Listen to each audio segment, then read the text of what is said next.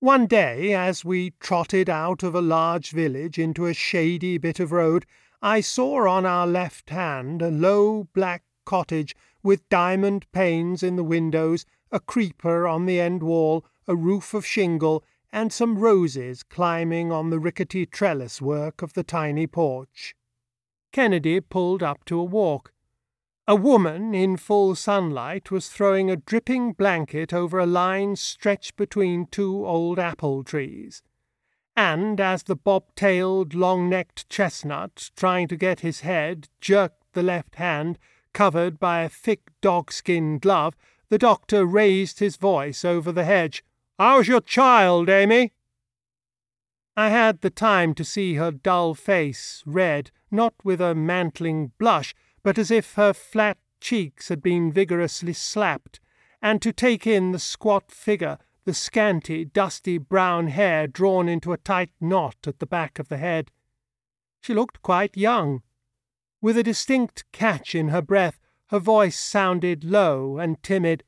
"He's well, thank you." We trotted again. "A young patient of yours," I said, and the doctor, flicking the chestnut absently, muttered, "Her husband used to be." "She seems a dull creature," I remarked listlessly. "Precisely," said Kennedy. "She is very passive.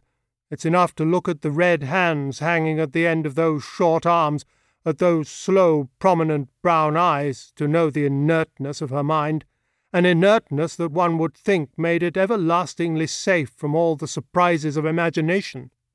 And yet, which of us is safe?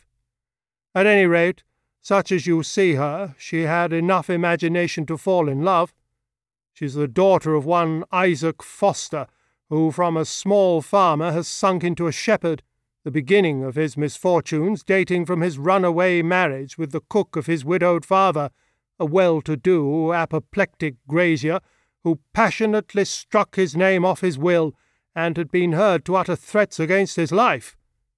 But this old affair, scandalous enough to serve as a motive for a Greek tragedy, arose from the similarity of their characters. There are other tragedies, less scandalous and of a subtler poignancy, arising from irreconcilable differences and from that fear of the incomprehensible that hangs over all our heads. Over all our heads.